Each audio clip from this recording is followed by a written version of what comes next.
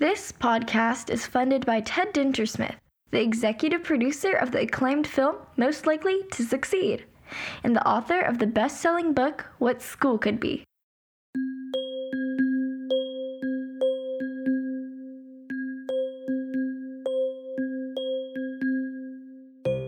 I'm Josh Rapoon, and this is the What School Could Be in Hawaii podcast.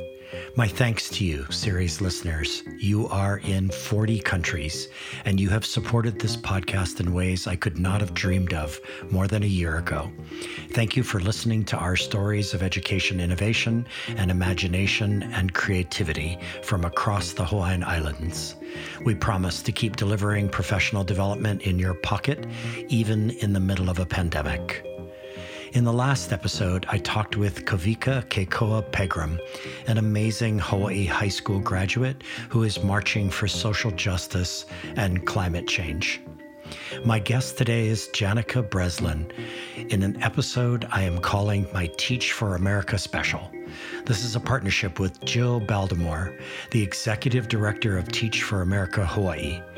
When I offered Jill the opportunity to name a TFA Hawaii alum to be on this podcast, after some consideration, she named Jannica Breslin.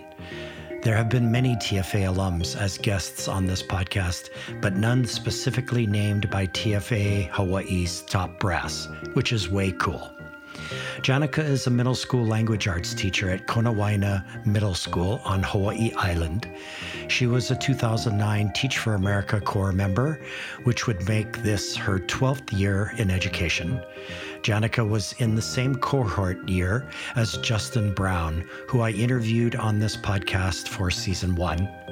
TFA Hawaii Executive Director Jill Baldemore said the following about her pick for this episode, and I quote, "Jannica is a humble local girl, a public school graduate of Farrington High School, and not as well known, but definitely a bright light in her approach and leadership, which has been especially apparent during COVID. She was one of the first teachers to proactively stand up informal teacher collaboration groups to share best practices in distance learning, and she's helped her school a bunch in the transition." And now, here's my conversation with Jannica Breslin.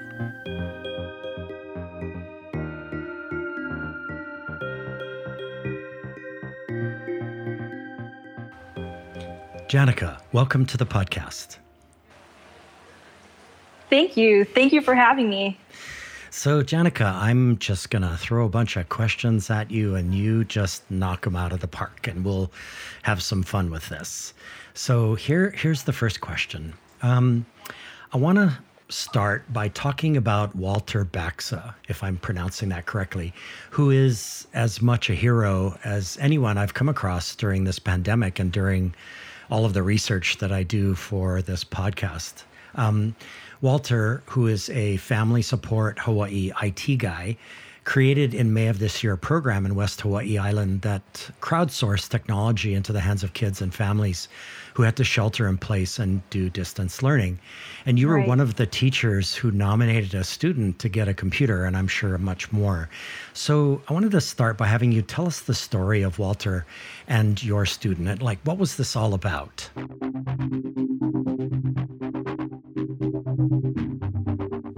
Sure. So I found Walter, his organization or the nonprofit that he started is Techie for the Keiki.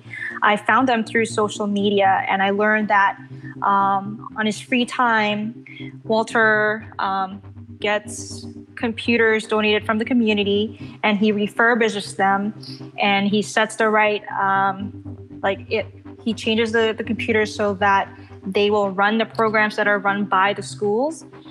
So that students who don't have access to computers, they can have a device to use at home for free.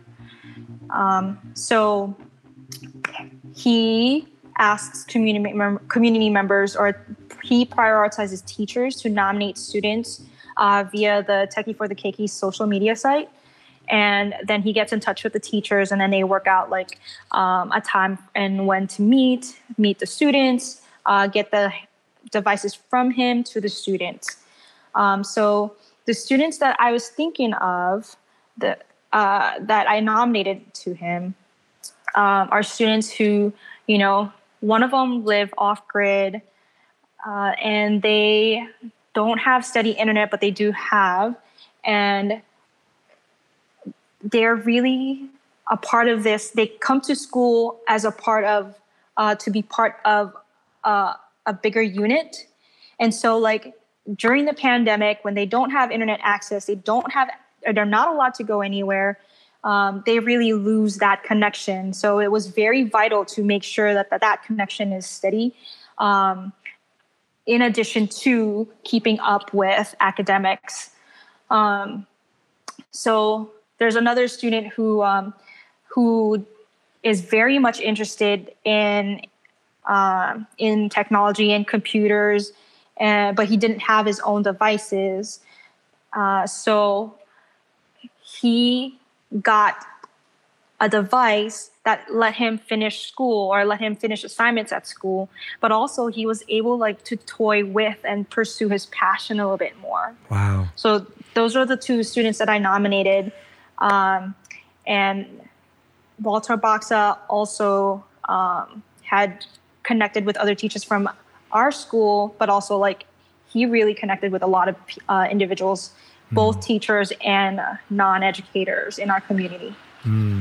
You know, what really strikes me, Jannica, about this story is that we talk a lot about equity and access. And I think a lot of that conversation, it sort of revolves around the idea that it's not my problem, right? This is a problem that the Department of Education or, whoever the institution is, it's supposed to be the institution or even government, right? And what strikes me about this story is this is real people on the ground who understand the equity issue and they want to solve it. They work to solve it. Right. What are your thoughts about that? One of the most beautiful things about Walter Baxa and Techie for the Keiki and everyone who's involved in it or has gotten involved in it is they do it because they can. That's what Mr. Baxa said. He had an interview with West Hawaii Today, and that's what he said. He's helping out because there's a need, and he has this ability to help out and fill that gap, right? And I think that is a beautiful thing, that education is really it's on the shoulders of the entire community. Right. And he then inspired other people to get involved. So then there's more people, there's more hands in it. And there's even people that reached out to bigger organizations like the local Office Depot and said, hey, do you have any things to throw away? Because then we can actually make use of it. So part of the beauty in that is that it was infectious. It was infectious. It was something that people rallied with him. Mm-hmm. And, the last episode that I did was with a young man, a Waipahu High School graduate who is deep into the equity issue. And he's been doing a lot of marches around social justice and climate change and so on and so forth. And part of that conversation, Jannica, was about how, the goodness in people comes out when they realize that they can do something for their community. It comes out naturally. And there's just so many people out there. There are so many stories out there across Hawaii where people in the pandemic responded with these sort of local grassroots networks, if you will, that were put together so that, certain problems could be addressed. And I just love that you shared that with me. And it was a very inspiring beginning to my research about you. So it's just really cool. And I wanted to highlight that story right out of the gate here. So I want to shift just slightly. I want to ask you about your time over 2 years writing and editing articles for a magazine called Poetic Couture, which I found totally fascinating. I spent some time surfing their website and Facebook pages, and I want to read a description from their website. It goes like this. Poetic Couture is the new global initiative for social change. We unite creative thinkers in the fashion and entertainment industry with a unified philanthropic purpose. With a firm belief in the power of social change, we can make a difference. So my question is, what is the difference that Poetic Couture wants to make? And what types of articles did you write and edit for them? Sure. So Poetic Couture, what they wanted to accomplish is social justice, positive change in the community, but through the lens of working people, of people who are working at the Humane Society, or this lady who's battling cancer, and also with the help of the arts. So there's a lot of collaboration between the people that the journalists were interviewing and fashionistas and artists and photographers. So there's collaboration between all those people, and they hope to bring awareness to certain issues, and they hope to mobilize people to be inspired and to take action towards positive change. When I wrote articles, I was asked to interview certain people, and as a writer, one of my jobs was, or what I thought what I wanted to accomplish, is to bring out the humanity in those people, or bring out the beauty in the things that might not necessarily, when you look at it at the first glance, you don't see it as beauty, but there is something about it that is inspiring, and we need to take notice of it and be empowered by it. Mm-hmm. So, for example, one particular subject that I was asked to interview is a lady who was a nurse during World War II, and she met who at the time she felt like was the love of her life during World War II, who was a soldier. And then the war and then life had brought them apart, and they hadn't seen each other, so they pursued other love interests, which are true and honest and very, very, very strong in love in them. But then after their partners have died, their grandkids are older, they still remembered each other, and they found each other in their the last few years of their lives, and they got to reconnect again. Wow. And it's we don't really think about what life is like when you're an elderly person, or after you retire. Mm-hmm. But there's beauty, what I thought, in finding your love again, and finding where is that itch in the back of your heart, where that comes from. So, and I wanted to convey the message of life doesn't actually end.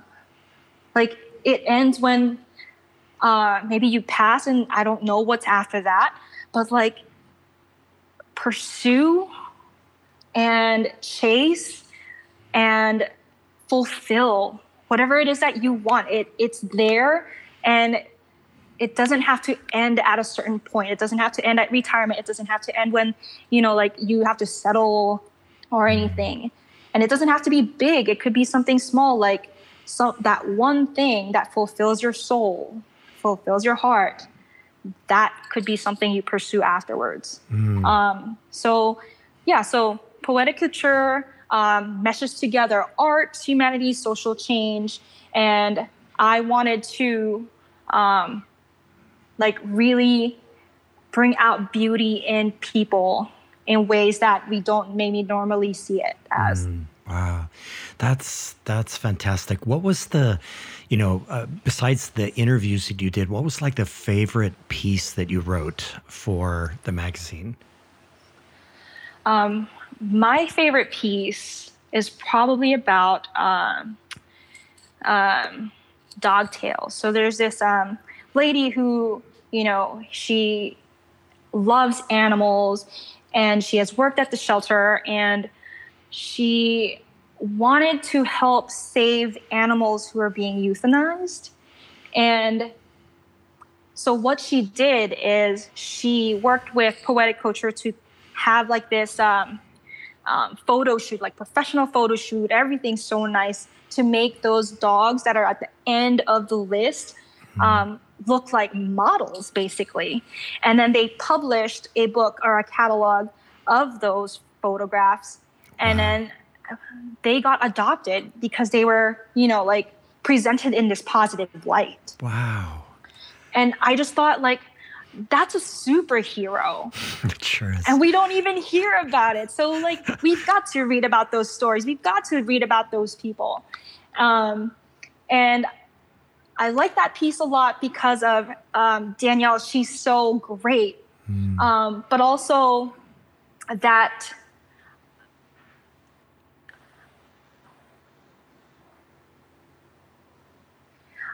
it is one of the pieces that I shared with my students at that time.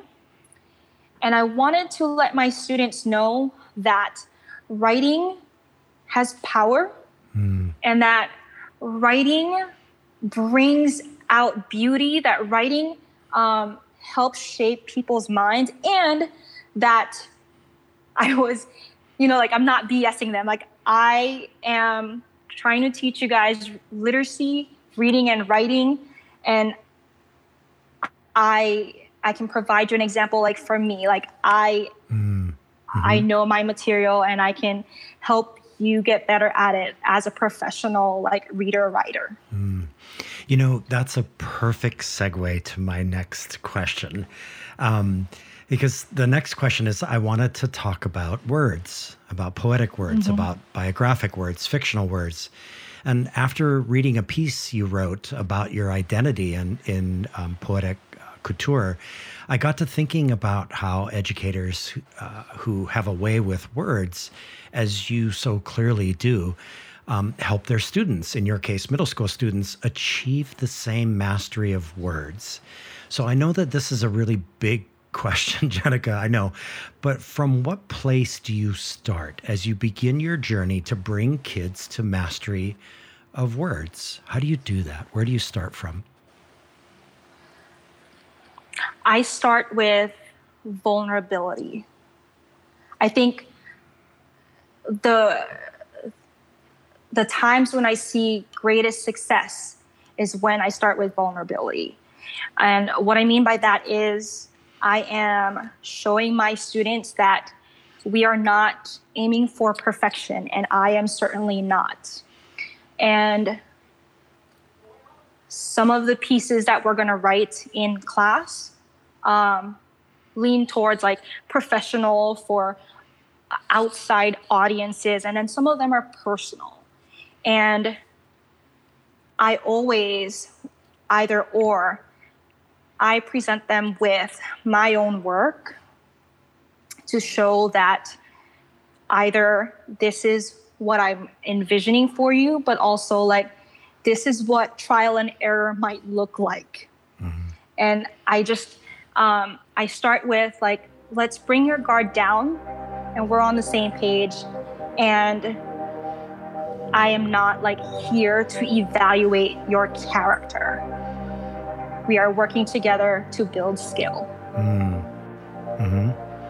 So it's so funny because I was actually, gonna go there about the vulnerability thing. I'm gonna do that in a second. Let's take a minute to reintroduce you to our audience. Jannica Breslin, a writer and poet and language arts teacher at Kona Waina Middle School on Hawaii Island, is our guest today.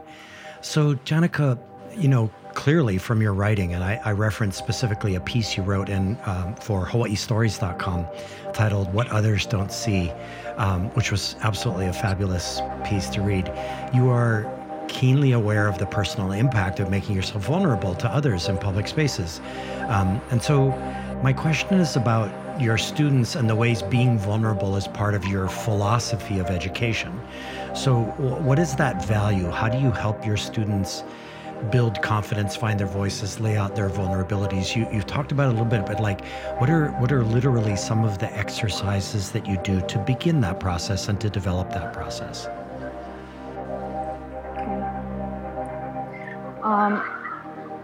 One of the things that I do to help to encourage my students to be vulnerable with me is that when I talk to them about like expectations and where they can move, like to and fro in those expectations. When we talk about like, what does novice look like? The way that I explain novice is that I, as a teacher, did not do a good enough job for you to understand or be able to perform something. And I think that takes away a lot of pressure on them, and they're willing to engage with me a little bit more. And I think that partly it's because like they don't feel like that making mistakes is a bad thing or that it's their fault, that it's part of the process.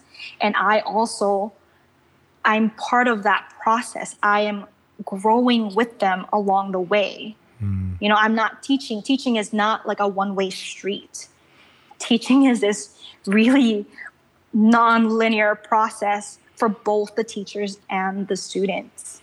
And then I also, when we do presentations or some sort of sharing, there are times when the students can choose a right to pass.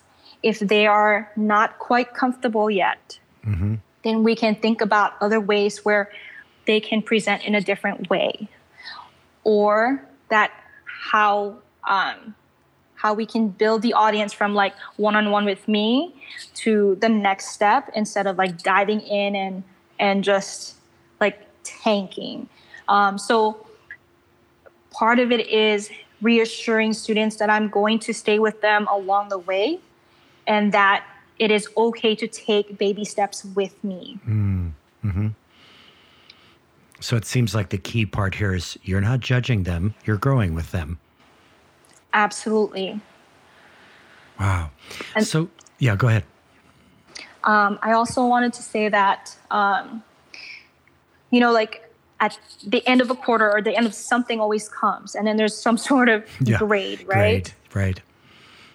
So this school year, I've kind of approached that a little bit differently.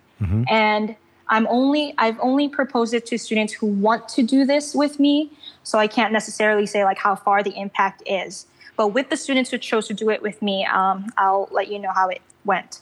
So what I decided to do is I made a document that says, this is what you got for this assignment, and this is how it led to this assessment at the end of the quarter. And then I did that for like a reading, a writing. This quarter, they're going to have reading, writing, and speaking. And then at the end of that document, what I wanted to end with is some of my observations on them and my hopes for them. Wow. So for this, and I asked them, like, if you would like to do this with me, let's do it outside of classroom, because I want to do a one-on-one conference with you. I want to like tell you to your face, looking at your eyes through a screen, what I'm learning from you, basically.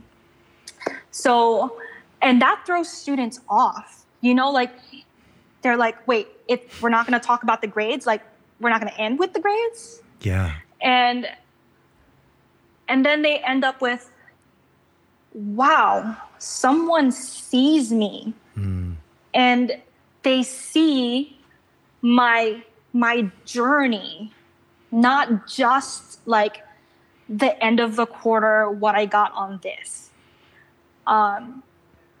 And I think that is very, very important. We need to recognize what it's like for students who have gone through whatever unit we're going through, not just necessarily the final outcome.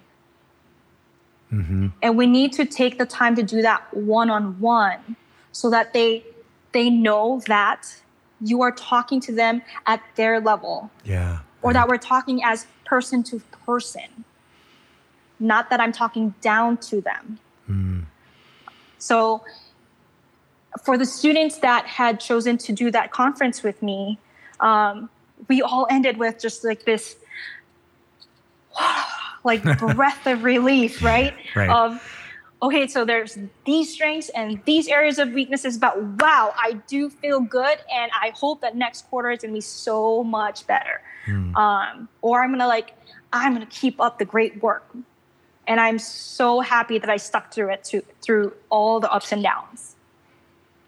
And I can imagine that they would then go hang out with their peers and they would say, you know what, this was a really cool process. You should elect to do it next time. It's really wonderful, right? I mean, it almost markets itself amongst the students' peers. Right. Wow.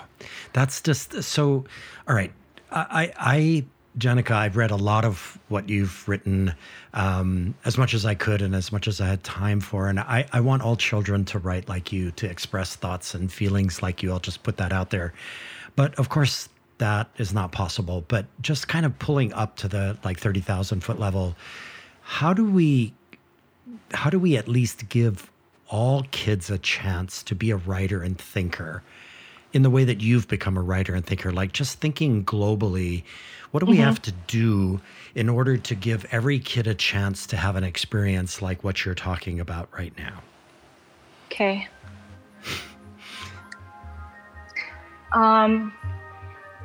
When I first came to this country, I didn't know a lick of English.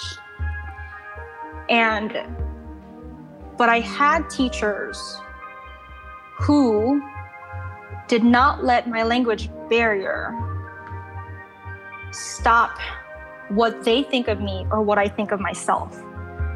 And I got challenged to, even though like my writing isn't perfect or my speaking isn't perfect, to go for the honors classes, to go to this health academy and go for an honors something else. And so from that, we need to make sure that we believe that all students can learn. And I think that every teacher comes to this profession with that belief, but we have to always calibrate ourselves every single day to see if our actions, if our words really show that. Because the students will know if you believe it or not. Yeah. So that's one thing, believe in the students and make sure that belief comes through every single day. The second thing is what I'm noticing from like the students when we do like really difficult writing assignments is I'm the type of person, I'm so type A and I'm so detail oriented that I get really caught up in the small little errors and I lose sight of like, but the big picture. And so I have to tell myself, aim big, and those small things, they'll catch on. So I could spend like day after day working on spelling and grammar, which in itself is not bad. But I'm learning that when we talk about big ideas, when we talk about complexity or why this shows that, why, how, then all the smaller skills get pushed up along the way. Right.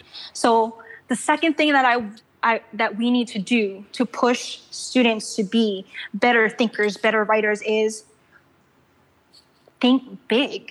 Don't be afraid of the small things that they cannot do.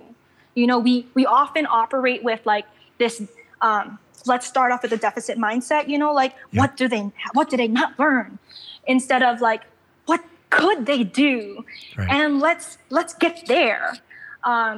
So think big and pursue big goals. Pursue big goals that the students want to pursue.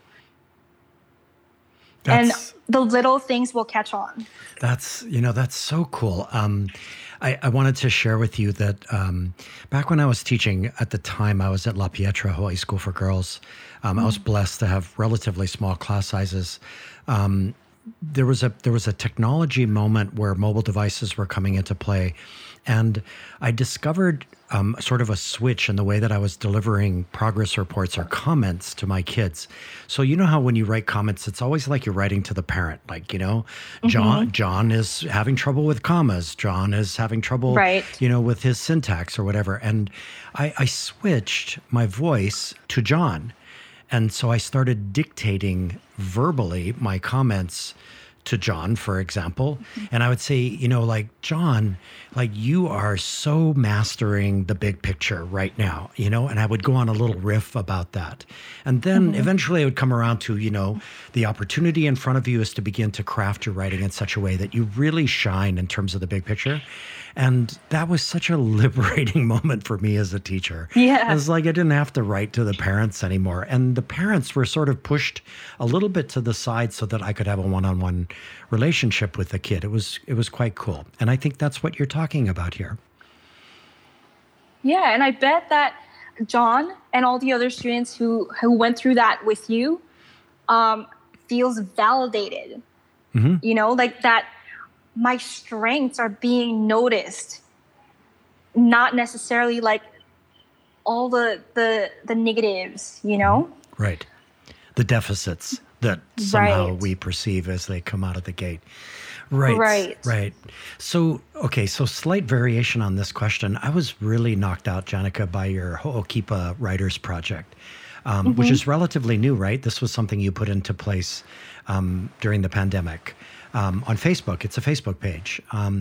So why did you create it? And in what ways has it become a resource to other educators? Sure. So I had created it a little bit before the pandemic. I want to say 2 years ago, I think. Oh, okay. And I wanted to have an audience for my students in a way that is familiar to them. So I know I'm very social media shy. I only have Facebook, and then all the other ones are very foreign to me. But I know that my students use, and their parents use, social media. So I wanted to create a space where if parents cannot come to school and join us on our parent night or our student showcase, that there's still a place for them to look at, oh, hey, this is what my 8th grader is doing. So that's how it started out as. And then over time, it has kind of evolved into not just showcasing necessarily best work, but also strategies for teachers to look at, because I noticed that other colleagues and other teachers from other places are also looking into it. And then also a place where I can reference and see, oh, I remember that particular unit had gone well. Let me see what I can do with it this new second time around. So it's really, it has become a community resource, but also a resource for me as a teacher and an educator. Yeah, that's fabulous. I spent a lot of time this morning just kind of scrolling through the pages. You're going to see all my likes there. I was liking every single post that you put up there. And I did I linked it, by the way, to another Facebook page. I posted about it at Leading Schools to the Future on Facebook. That's a page that I manage.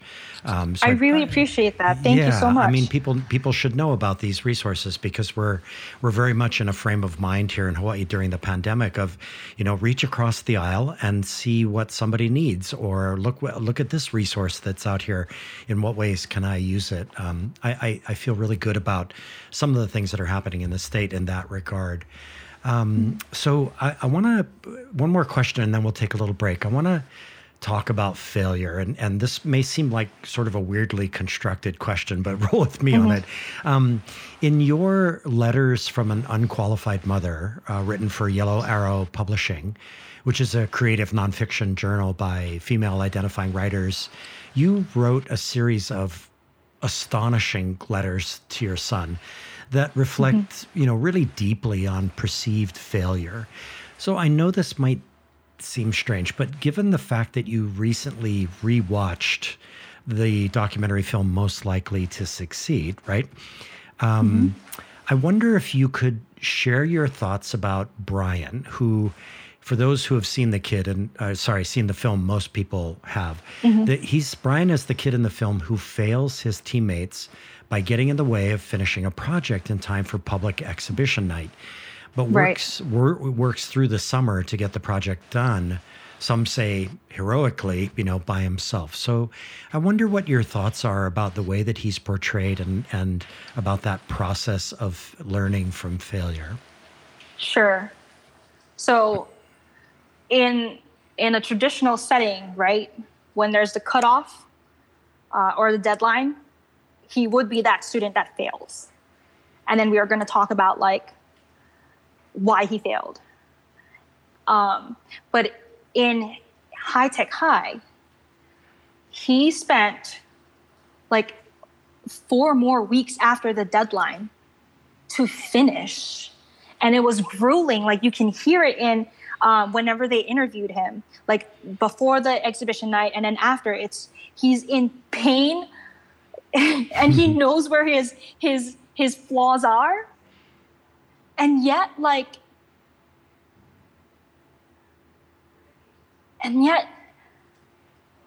it was almost like he was taking it all as vitamins and strengthening him. It's failure in one sense, but also this spinach for Popeye, and he's Popeye. It just took a little longer than the other kids.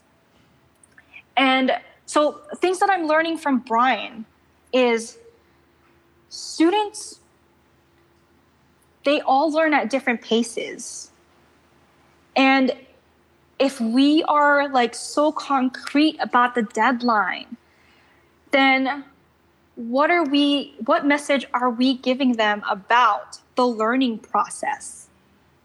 That it stops. But that if we give them the opportunity to reflect and keep making mistakes without judgment, they're going to feel empowered to finish the product or get through it even after the deadline, and to come through to go through the entire journey instead of giving up, and then the other thing that I took away from the film is at one of the times when they were reflecting, one of his teachers had said, "Brian, you are a visionary." And that's beautiful because he is. But if we had kept looking only at what Brian was failing or what he was not doing or not completing, then we would have missed this beautiful thing about him, which is that he is a complex thinker. He is a visionary, and he wants big dreams to come to reality. And we need that kind of skill, that kind of passion in our society. So that's failure. We need to reimagine or redefine what that is, because right now there's a stigma on it. Yeah. But also revise the tone that we use when we talk about failure. Because we often are talking about it it's a final thing. You failed to do this and it's now done. Good luck on the next thing. Right. So, okay. Having said that, though, I want to put you a little bit on the spot with a sort of hypothetical that's not quite a hypothetical.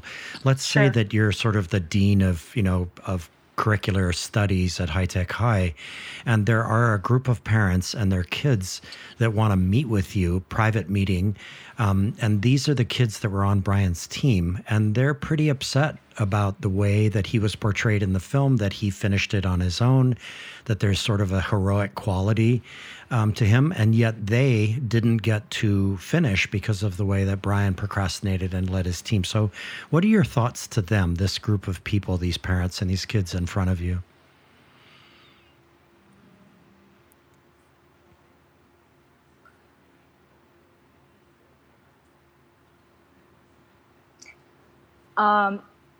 I would first maybe ask them clarifying questions on what they feel like was lost in that experience. Mm-hmm. And I want to help or give them guiding questions on what are all of the kids learning from that situation. Right.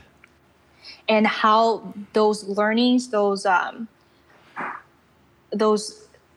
in the documentary they called it soft skills, which is ironic to me because I feel like the soft skills are really hard skills. Yeah, right? They're essential skills. Yeah. Right. Right. And how that's going to help them in their adult life. Mm-hmm. So I would want to ask them to have a conversation with me about the journey that everyone had experienced. Mm-hmm. Yeah, and well said. And in fact, that's what life is like, right? I mean, the 21st century and beyond is going to be about working in teams. And so how do you get better at working at teams if you never have an experience like what those kids had, which is the team leader who really led you astray? That's reality. Right. That's what's going to happen in the real world. And I think you've put your thumb on it, which is you ask, clarifying questions, and then you try to get them to think about what did you learn out of this particular moment that makes you a better teammate or a better player as you go forward in time. Right. Yeah, it's such a complex moment. And in fact, I said that it was sort of a hypothetical that's not a hypothetical. That actually happened. Ted Dintersmith, the executive producer, has shared stories with me about how upset the kids who were on Brian's team were. And that in fact, they wanted to get them on film, but they couldn't because they refused. So it becomes this strange sort of interesting drama, this like Greek tragedy comedy kind of thing, which has got tons of learning all the way through it. It's very, very interesting. Yeah. So, hey, everybody, stay with us. After this short break, we will come back with more questions for Jannica Breslin. Stay with us.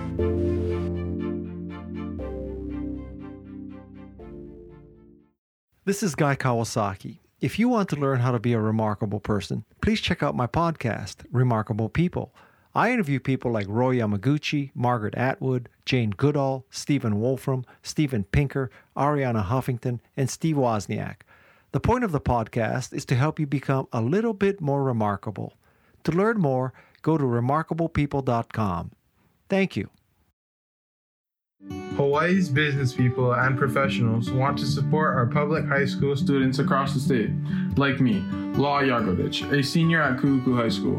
And Hawaii's teachers and other educators want classroom speakers, curriculum advice, contest judges, mentors, and other support from businesses and nonprofits. The Climb High Bridge is Hawaii Department of Education's official platform to connect the two communities.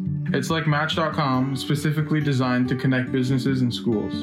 Learn more by sending an email to info@climbhigh.org. That's spelled CLIMBHI.org. Hi, friends. Toy Hirschman here from the Entre Ed Talk podcast. I am super excited to support the What School Could Be in Hawaii podcast hosted by none other than the amazing Josh Rappoon.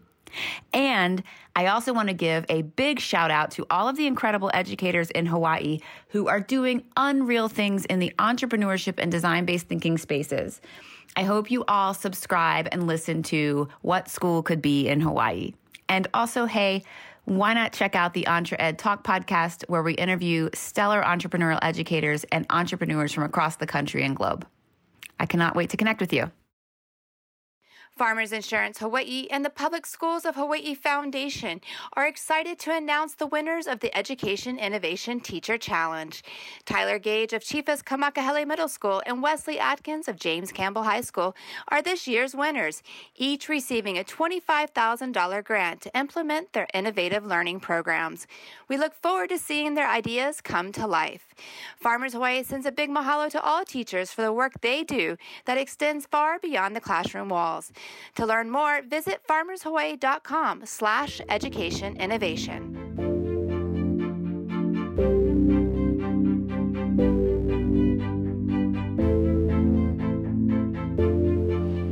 Hey everybody, my name is Josh Rapoon, and this is the What School Could Be in Hawaii podcast.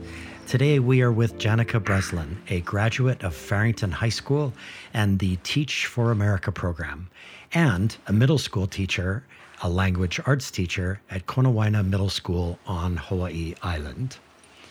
So Jannica, because this is a Teach for America special podcast edition, I want to talk about your time with Teach for America Hawaii, your experience with that cohort.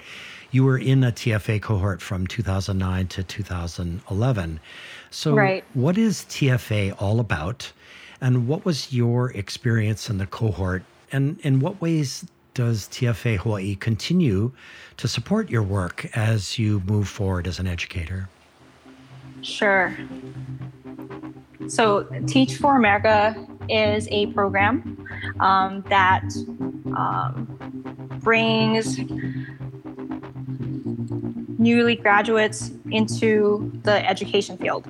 And they spend a summer, kind of like military camp, learning about teaching. And then for 2 years, they're enrolled in a certificate course or a master's program, but also working full-time at a school with high need. And I was part of the 2009 core here on Big Island. And interestingly enough, I applied for TFA hoping to get out of Hawaii. And then they said, welcome to Hawaii. Okay, right. Which is totally fine because life kind of like happened for me here. And it started with TFA. So after Summer Institute or before Summer Institute, there's a group of us that got pulled aside and said, hey, so we're going to start a core on the Big Island and you guys are it. And we're like, yay, what is the Big Island like? I don't have family here, so I didn't have any prior knowledge or experience here on the Big Island. And then afterwards, a couple of my friends and I, we became roommates. And then I got a job at Konawaina Middle School. Mm-hmm. And Teach for America, my experience in it, at that time, I'm sure everybody says this about the program. It's like the hardest thing you ever go through in that 2 years that you're there. And at that time, it felt like, like data process, fill out your data tracker. Let's talk about lesson planning and RTI. And it's hard work. It's just hard work. But TFA provides you with like your family. So like I went through the hard work. I went through like late nights and I went through crying days with my cohort. And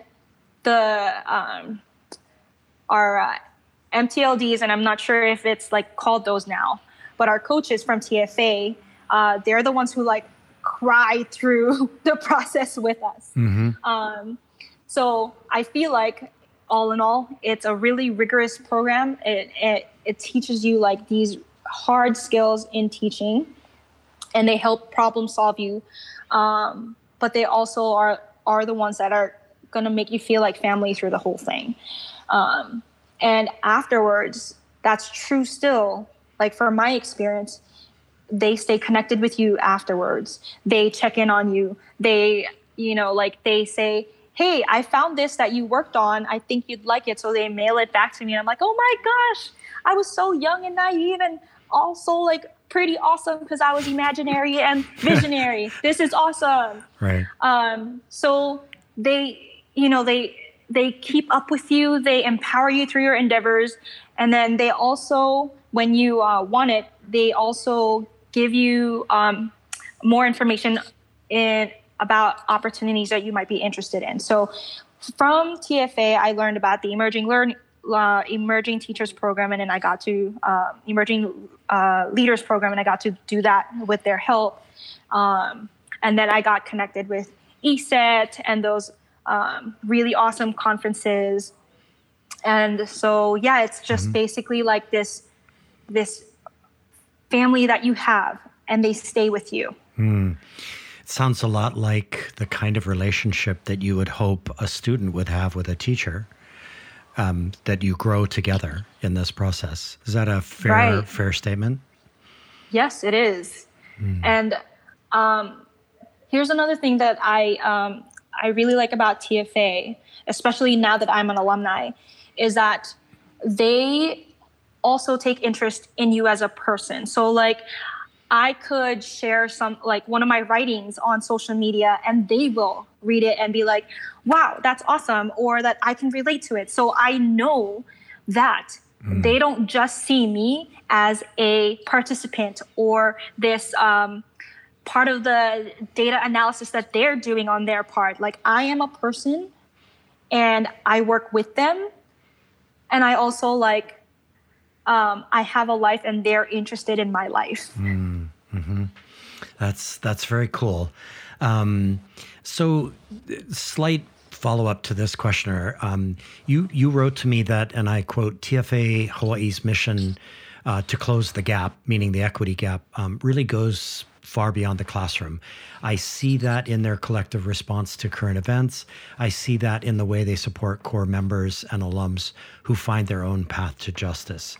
So my question is, what has been TFA's collective response to the pandemic? And how have they supported you, an alum, specifically on your path to justice? So their response to the pandemic is, this is tough on everyone, but we're not going to let it lessen the quality of our teaching. So they found ways, it was so magical.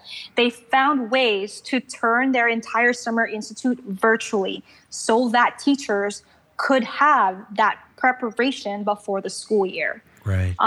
And in a short amount of time, right, between March and May, they had to do this for the entire core or for the entire region, which is beautiful. And they also responded to teachers' need of, hey, this is a unique experience and it's harder than ever, and we are here for you. And so I noticed that they are, I joined them for one of the sessions this past summer, and it was very teacher-centered. What are the things that you are wanting to learn more about? Let's gather the resource there. Or what questions do you have on this topic? And then they they flow with the needs of the teachers in the institute. I observed a couple of things as the pandemic really started to lock everybody down. One was that there seemed, and no disrespect intended, but there seemed to be a lot of educators who were just sort of a little bit deer in the headlights and were looking, to the top tier to say, here's what you have to do, here's what you need to do. And then there was a whole nother sort of legion of educators who just sort of rolled up their sleeves and started talking to each other to figure it all out. And it seems like that's what you experienced with TFA. this past summer was that kind of moment. Like you all just sort of figured it out. You got together. TFA helped create the superstructure for that to happen. And you all started to share resources with each other, right? Right. And I think the message was clear that we're all going to function as professionals, and we're all going to function as new teachers, and we're going to do it together, and we're going to empower ourselves, and we're going to empower each other. But yes, I also saw that there were teachers that were willing to get together and create their own PD, because no one knows how to teach in a pandemic. Oh my goodness. Yeah. But there were teachers that took it upon themselves. They literally grabbed it by the horns and said, okay, maybe it's not going to be perfect, but this is what I'm going to try. Right. And then next week, it's I'm going to try this new thing. So there were definitely teachers who had that mindset throughout the pandemic. Which furthers the idea, which I love and which I'm promoting as much as possible, which is, teachers are the source of innovation. That's where innovation comes from. Our individual teachers who are just rolling up their sleeves and figuring things out as they go. I'm very encouraged by that. And I thank you for sharing that. And that's a great segue, Jannica, to the next question I wanted to ask you. I've asked many of my podcast guests, most especially Sandy Camelli, about the idea of teacher leadership in our public schools, and private and charter schools. So in 2011, you went through the Professional Development and Education Research Institute of our Hawaii Department of Education. It's known as PDERE, right? So what is your vision of teacher leadership? This is going to be a multi-part question. What's your vision of teacher leadership? How do we get all educators in Hawaii, or at least the majority of educators in Hawaii, to see themselves, to train themselves as teacher leaders? How do we get Hawaii to a place where the majority of educators see themselves as empowered leaders designing our schools of the future?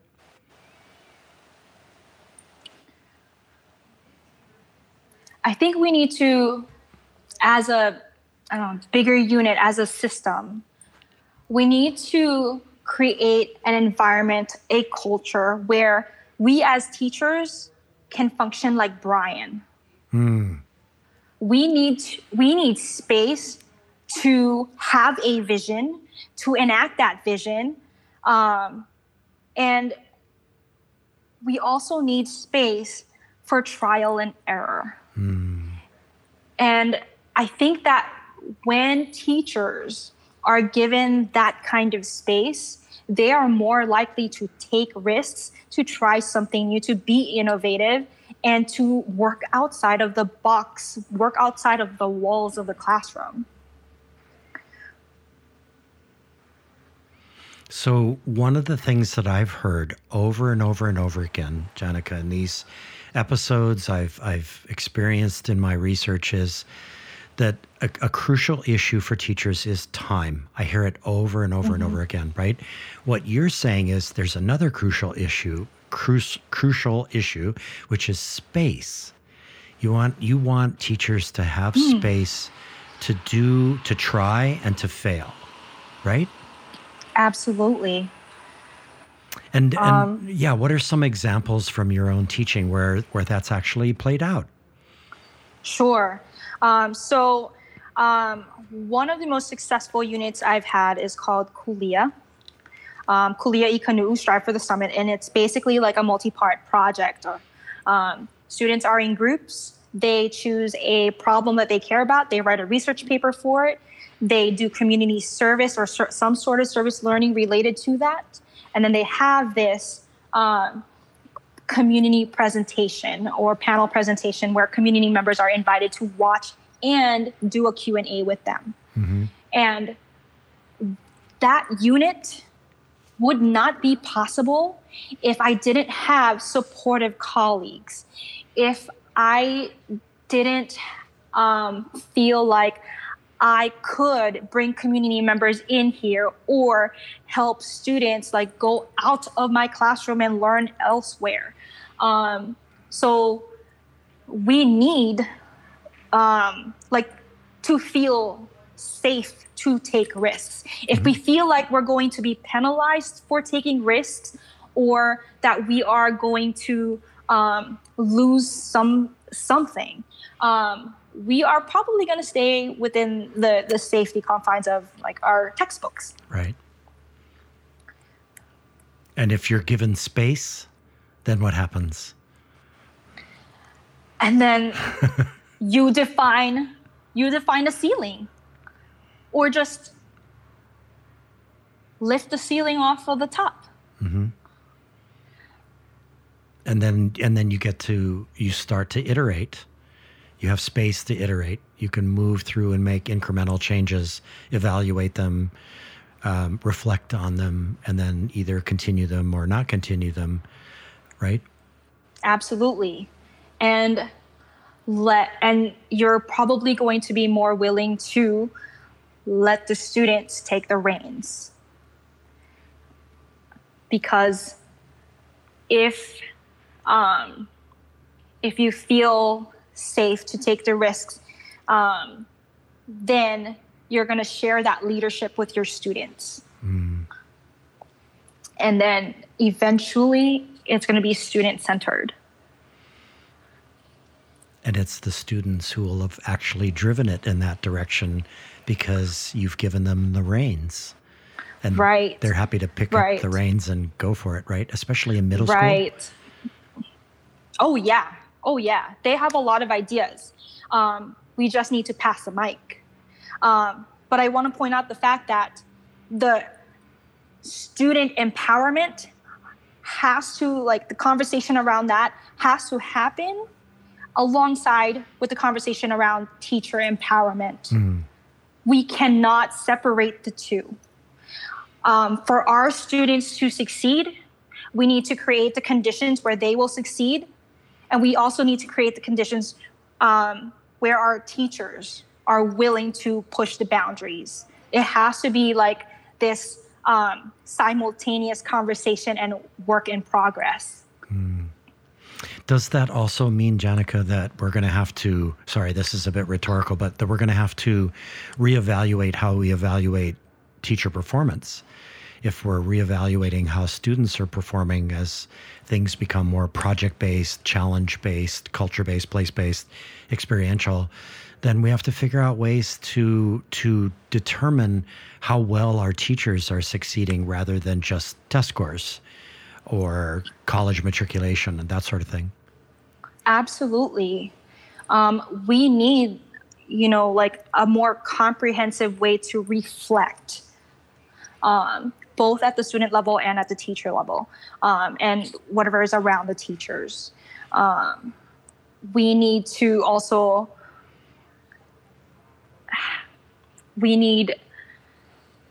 encourage teachers and to embrace the trial and error.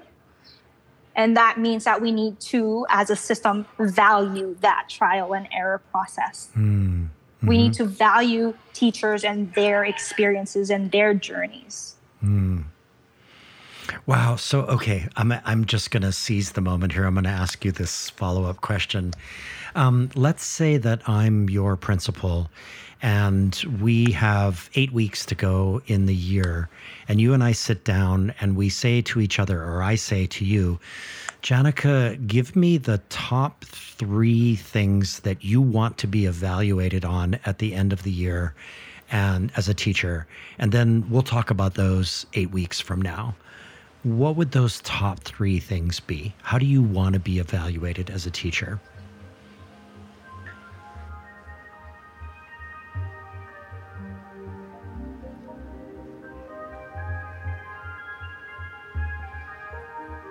I don't know how it would be measured necessarily. Don't worry about measurements. We'll figure that out.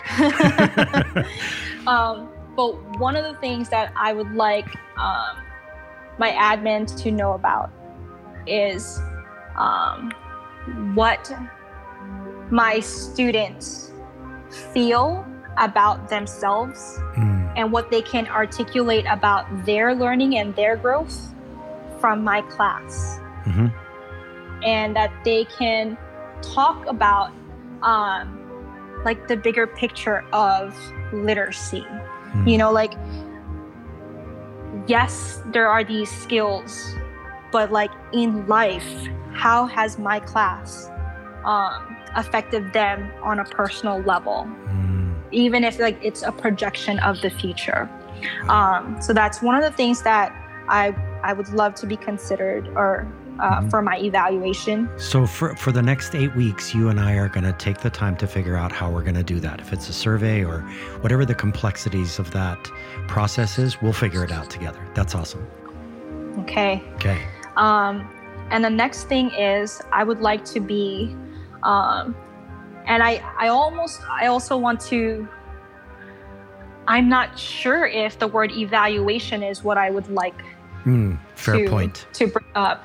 But I would like to have a conversation with you about the things that I wanted to try and what I did try and what I learned about or from them. Right. Understood. We'll figure that out as well. We'll figure out a process to determine what you wanted to do, how well it worked, and how you reflected on it, and where you're going to go from there.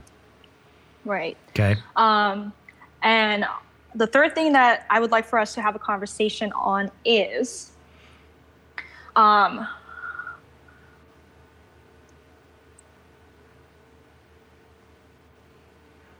what next? I want to tell you how I would like to grow from here and what I would like to bring to the table next school year. And I'm hoping that my ideas would garner support and I can try even more new things. That's fabulous. We'll figure out how to have that conversation in 8 weeks about where you're going to go. And I would point out that this is so interesting because we have not talked about any kind of numbers or anything attached to your teaching in that way. In other words, if a teacher doesn't have a plan for growth, that's a concern, and we'll have to talk about that because we want every teacher to grow, right? We don't want everybody to stay in the same place because the world is not staying in the same place. That's the opening 15 minutes of Most Likely to Succeed, right? So, that's so fascinating. And what really catches me in this moment, Jannica, is that, Honolulu Magazine has been horribly guilty of this kind of thing, of just taking a bunch of metrics and then just putting them all together and giving a grade, which drives me a little bonkers. But here, what you're talking about is something that's very like you and I as principal and teacher, are building a relationship in the same way that you're wanting to build those kinds of relationships with your students. Absolutely. Yeah. So that system starts to move forward. Like in a metaphorical sense, like let's talk about how we bring life into the learning. Like, because learning has to be alive. What does learning look like when it's in motion and when it is in practice? Like, what does it look like with your hands and with your feet and with other people? So we really, there's value in the numbers, but the numbers cannot be the goal. Right. So, okay, this is perfect. So let's imagine that in that conversation, you just talked about your 3 things. And now I have one thing that I want to ask of you that you'll do over the next 8 weeks. And that is that you're going to have a conversation with me in 8 weeks about some things that you've read that were important to you, that were influential to you. And as it turns out, we're going to skip forward 8 weeks. And as we sit down, you start to talk about Brené Brown's Unlocking Us podcast, or Mindset by Carol Dweck, or Quiet by Susan Cain, or The Power of Habit by Charles Duhigg. or When Elephants Dance by Tess Holthe. I hope I'm saying that right. Heads by Harry. Behold the Many. Blues Hanging by Loisanne Yamanaka. Boy, I love her.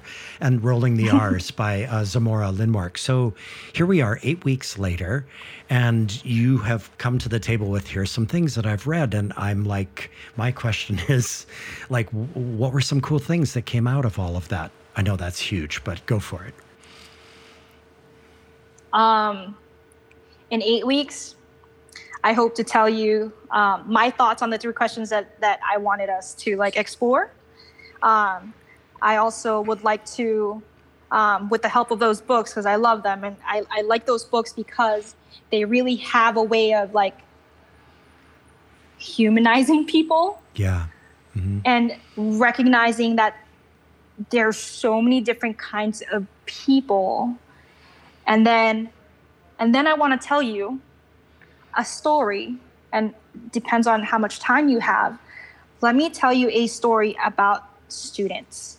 Okay. And I want to tell you about individual students and what I learned about them and what I'm learning from them. I want to tell you about how they are people and how what I perceive and what I'm learning when they reflect with me on our one-on-one conferences, what they have taken away as people from my class. So let's focus back on students and teachers as human beings. Mm-hmm.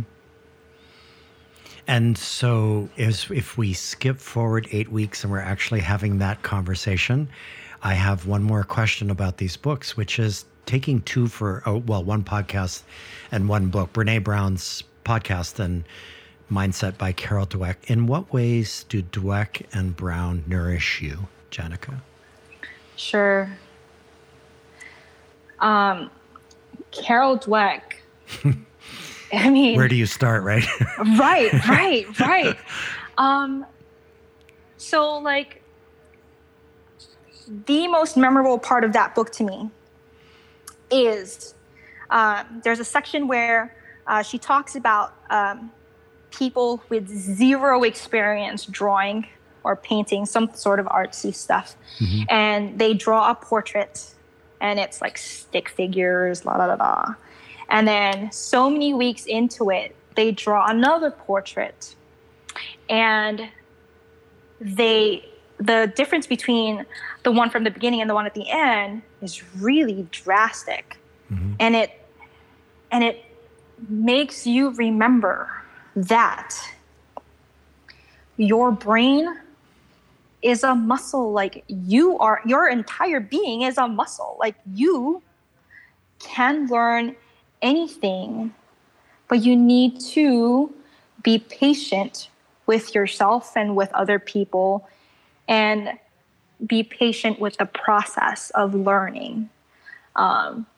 So with mindset, that book is really impacting me because it reminds me that students learning will go as far as I facilitate it and as far as I believe in them. Mm-hmm. So if my belief in them is infinite, and, I don't shy away from struggles with them, and I don't believe that anything is necessarily too hard. Granted, I need to have proper scaffolds.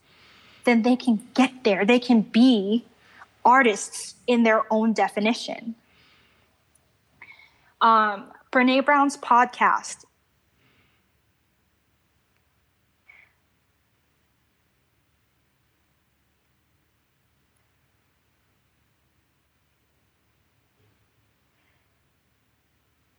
One of the things that I like about it is that with the different topics covered, the overall feeling that you get is that there is power in the things that you never expected would have power. Mm-hmm. So vulnerability is powerful. It is a driving force. It encourages and it heals. And so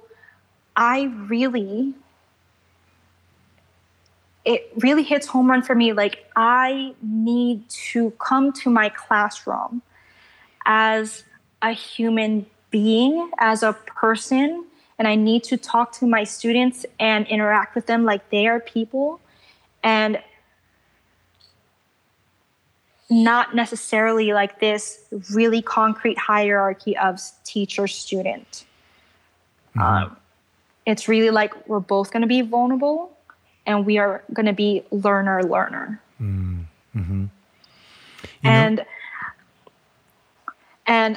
one of the things that I like about Brené Brown's podcast is there's always also like this bigger picture.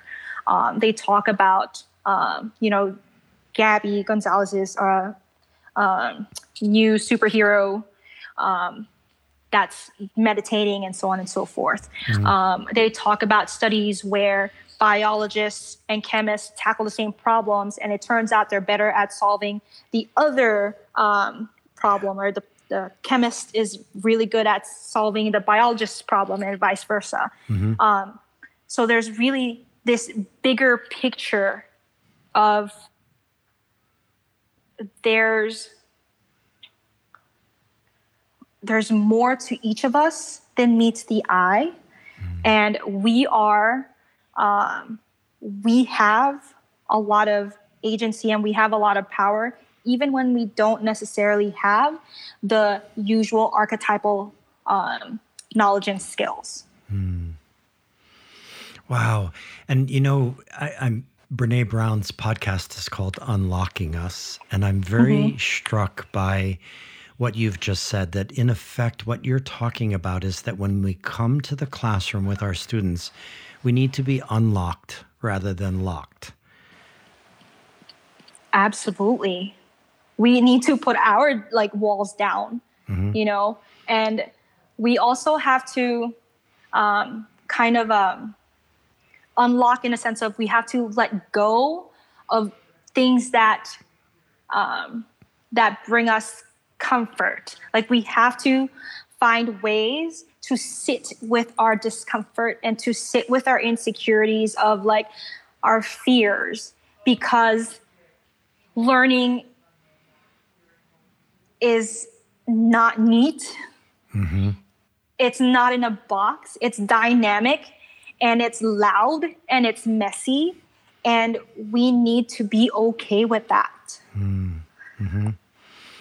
Yeah, very much so. And, in many ways, as a teacher who believes each year that I'm going to do it the same way that I did it last year, that's part of the unlocking process. It's a difficult thing to do. It's very scary, and you become very vulnerable when you step out of a way of doing into a different way of doing. And I think part of what you've been talking about for the last hour plus is that we need to be kind and compassionate as educators with one another, and to help each other as we make these moves. Absolutely. Which are difficult. So, Jannica, I want to be respectful of your time. And so we're down to the last question. And this is a little bit of a sort of tie it up, put a bow on that question. In one of my recent episodes, I interviewed Chris Baum, who's the co-founder of the Millennium School in San Francisco.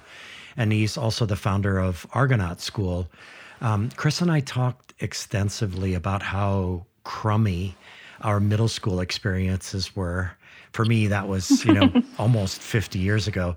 So, I have zero fond memories, Jannica, of middle school, which is really sad. So my question to you is, which is a big one, I understand that, but it's a kind of a riff on the title of this podcast. What could middle school be? How could we make middle school the joyful and inquiry-based experience kids deserve?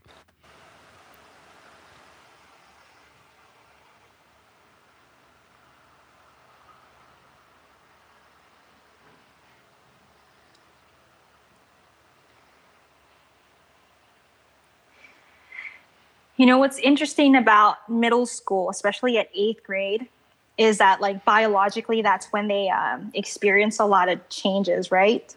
Yeah. And I think that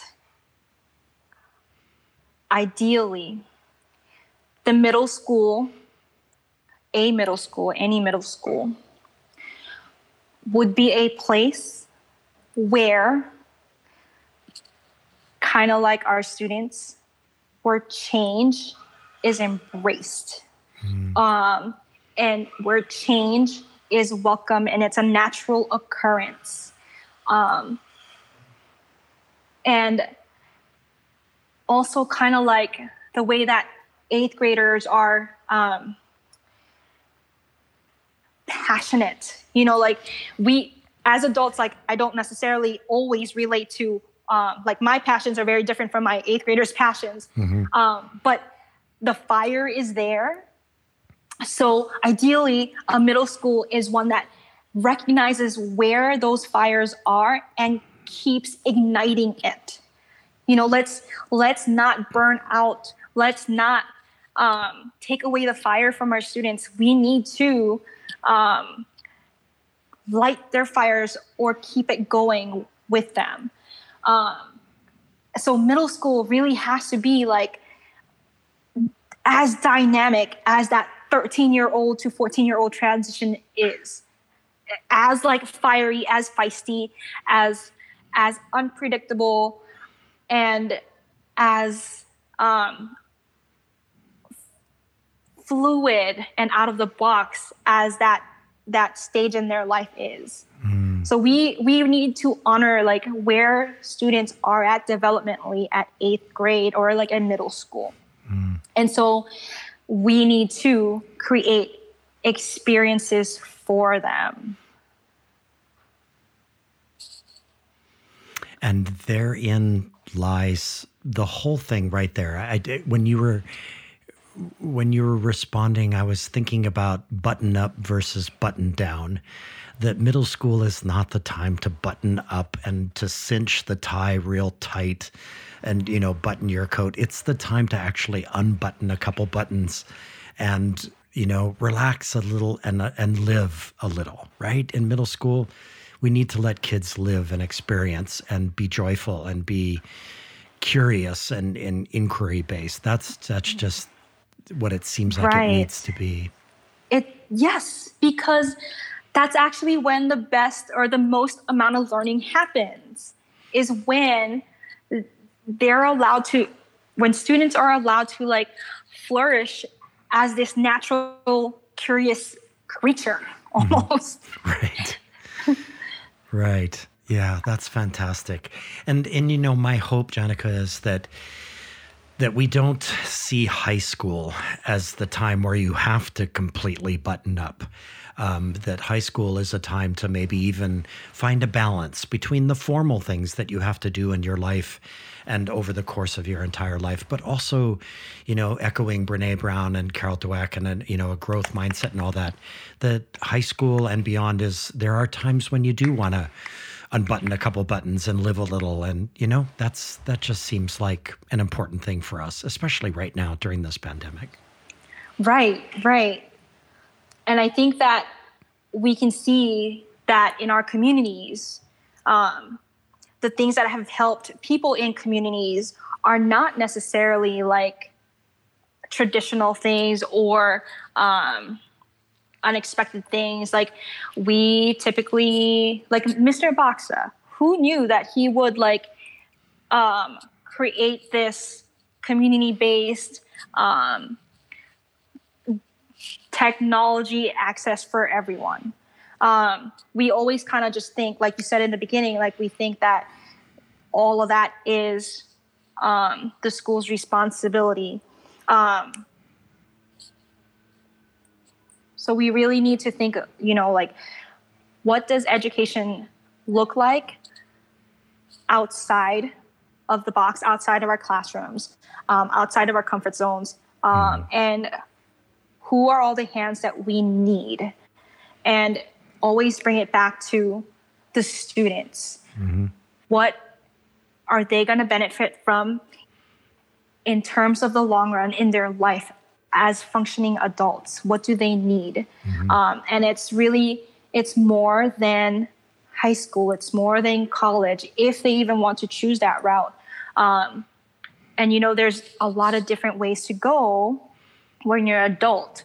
And so, like, no matter what path they take, how can we empower them to follow whatever it is that they want to follow, no matter what that looks like? Right. And it seems like it comes down to the very basic question, what will make kids most likely to succeed? Absolutely. That's it, right?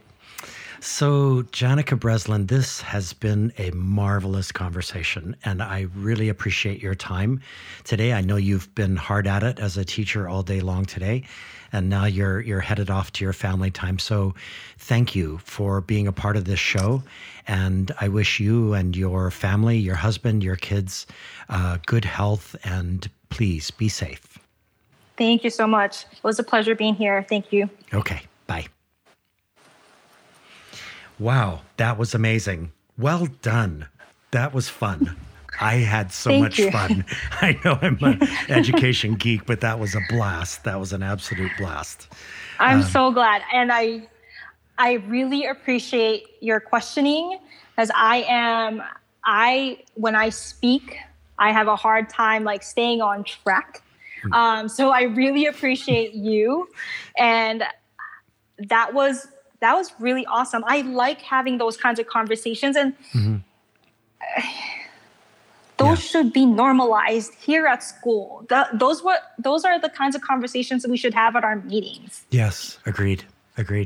17 years in teaching, and boy, I could count on one hand the number of times that I had those kinds of discussions in faculty meetings or, things like that. And so that's what drives me, Jannica. That's what drives me forward with this podcast, and everything else that I'm doing is, it's all about these kinds of conversations. And I'm just going to do everything I can with the time I've got to be able to make it possible for those to happen. So I really appreciate your contribution today. I'm so excited to let Jill know that we've got this episode done.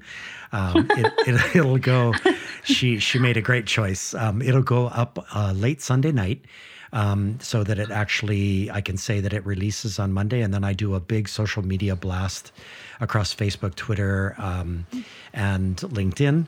And I'll be letting her know and all of that. And hopefully TFA Hawaii is going to put it in their newsletter and, push it out there and all that. So I hope the conversation is a useful tool for you going forward. And please, anything I can do to support you, copies of the book, What School Could Be, that I can get to you, access to anything, you just let me know. I'm in your corner. I would love to support you in any way I can. Thank you. And thank you for giving me those resources. I watched your video. It is amazing. Oh, you watched the film? Yes, I did. Wow. You must have been up late. Well, it's like the things you live for as a teacher. It's amazing. And I hope that more people watch it and just be inspired. I think this pandemic, it really has tired a lot of people out, and it's not even done yet. Yeah, right. Agreed. And I think that one of the things one of the ways that your video has impacted me is it really it made me feel alive today. Oh, glad. When I finished it. I'm like, yes, I'm in the right position. I am in the right place at the right time. Oh. And I'm going to keep having a great time with it, both the ups and the downs, and we're going to do it again tomorrow. Wow, you've just made my day. Thank you. It only got released yesterday.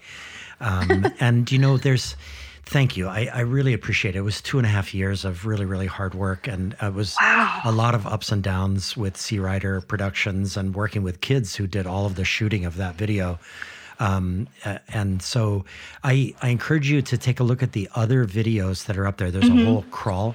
Those are all videos that Ted and his team have put together over the last 6 months. And they're peppered with Hawaii people who make their contributions. And so this is like a really special moment. And I think the whole site could be useful. And again, anything that I can do to help with that, if I can ever travel again, I'd love to come back over to Big Island, to Kona side. And if you ever want to do something together around that, I'm ready to do it. I'd be happy to do it. Thank you, Josh. Awesome. And on my own. I'll remember to thank Jill because I don't know if she told you, but when she first asked me to do this, I was like, no, girl. Hell no. I can't be doing this stuff. Yeah. But it really is a good reminder of why we need to be visionaries and innovative and just stay the course as teachers. So thank you so much. Yeah, absolutely. Okay, I will let you go. Thank you. I'll be in touch. If it's okay, I'm going to use that photo you sent with me with the big paddle as the photo for the episode. I love that photo. I know you've interviewed Shauna Gunnarsson before. Yes, yeah. And then I was telling, so she's like two doors away from me. And I told her like, oh my gosh, this guy, he needs to be more specific with his questions. He says a favorite pick and I sent him this and it has nothing to do with education. Like I must look like a fool. Right. I'm like, I don't know what he's going to ask me at the podcast. I don't know where this is going. Yeah. Yeah. So you're kind of a scary guy. She was probably like, there, you'll get through it. It'll be okay. There was she told me, be prepared to cry. Oh, jeez. Oh, jeez. Oh, Shauna, don't say that. Yeah. There was a moment there. It kind of went by a little bit too quick, so I didn't have a chance to ask about it. But the last question that I asked Shauna was about her animal sanctuary. And that's where she got very emotional. And it was wonderful. Like that was my favorite part of the whole interview, was doing all the research that I did about her sanctuary, the goat sanctuary. So she's a very special person. And how cool it is that the both of you are at that school. How neat. Yeah. Good. I'm glad. We are very lucky to have had her for many years. And she had taken a break and explored other lines. Mm-hmm. And then she had come back. We're very, very lucky to have her. Yeah, me too. Okay, I'll let you go. Thank you. I'll Thank be you, in Josh. touch. Okay, take care. Bye. Bye. I am super pleased to note that 41 out of 41 listeners have given our podcast a 5-star rating. We appreciate this very much, and thank you for the wonderful written reviews.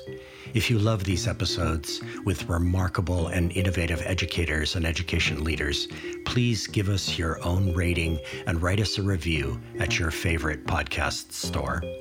The What School Could Be in Hawaii podcast is brought to you by Josh Rapoon Productions. Your host is me, Josh Rapoon. My editor, show consultant, and sound engineer is Daniel Galad at DG Sound Creations. Daniel, an amazing musician, created the original theme music heard in these episodes.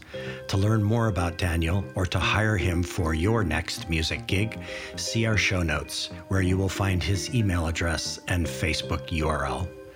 This series is funded by education change agent Ted Dintersmith, executive producer of the documentary film Most Likely to Succeed, and author of the best-selling book What School Could Be. Send your feedback to mltsinhawaii@gmail.com. Follow us on Twitter and Instagram at mltsinhawaii. Finally, please like our Most Likely to Succeed in Hawaii Facebook page and YouTube channel. Please stay safe, healthy, and physically, but not socially distant. And most of all, in the wake of our national election, bring kindness and compassion into the world. See you soon.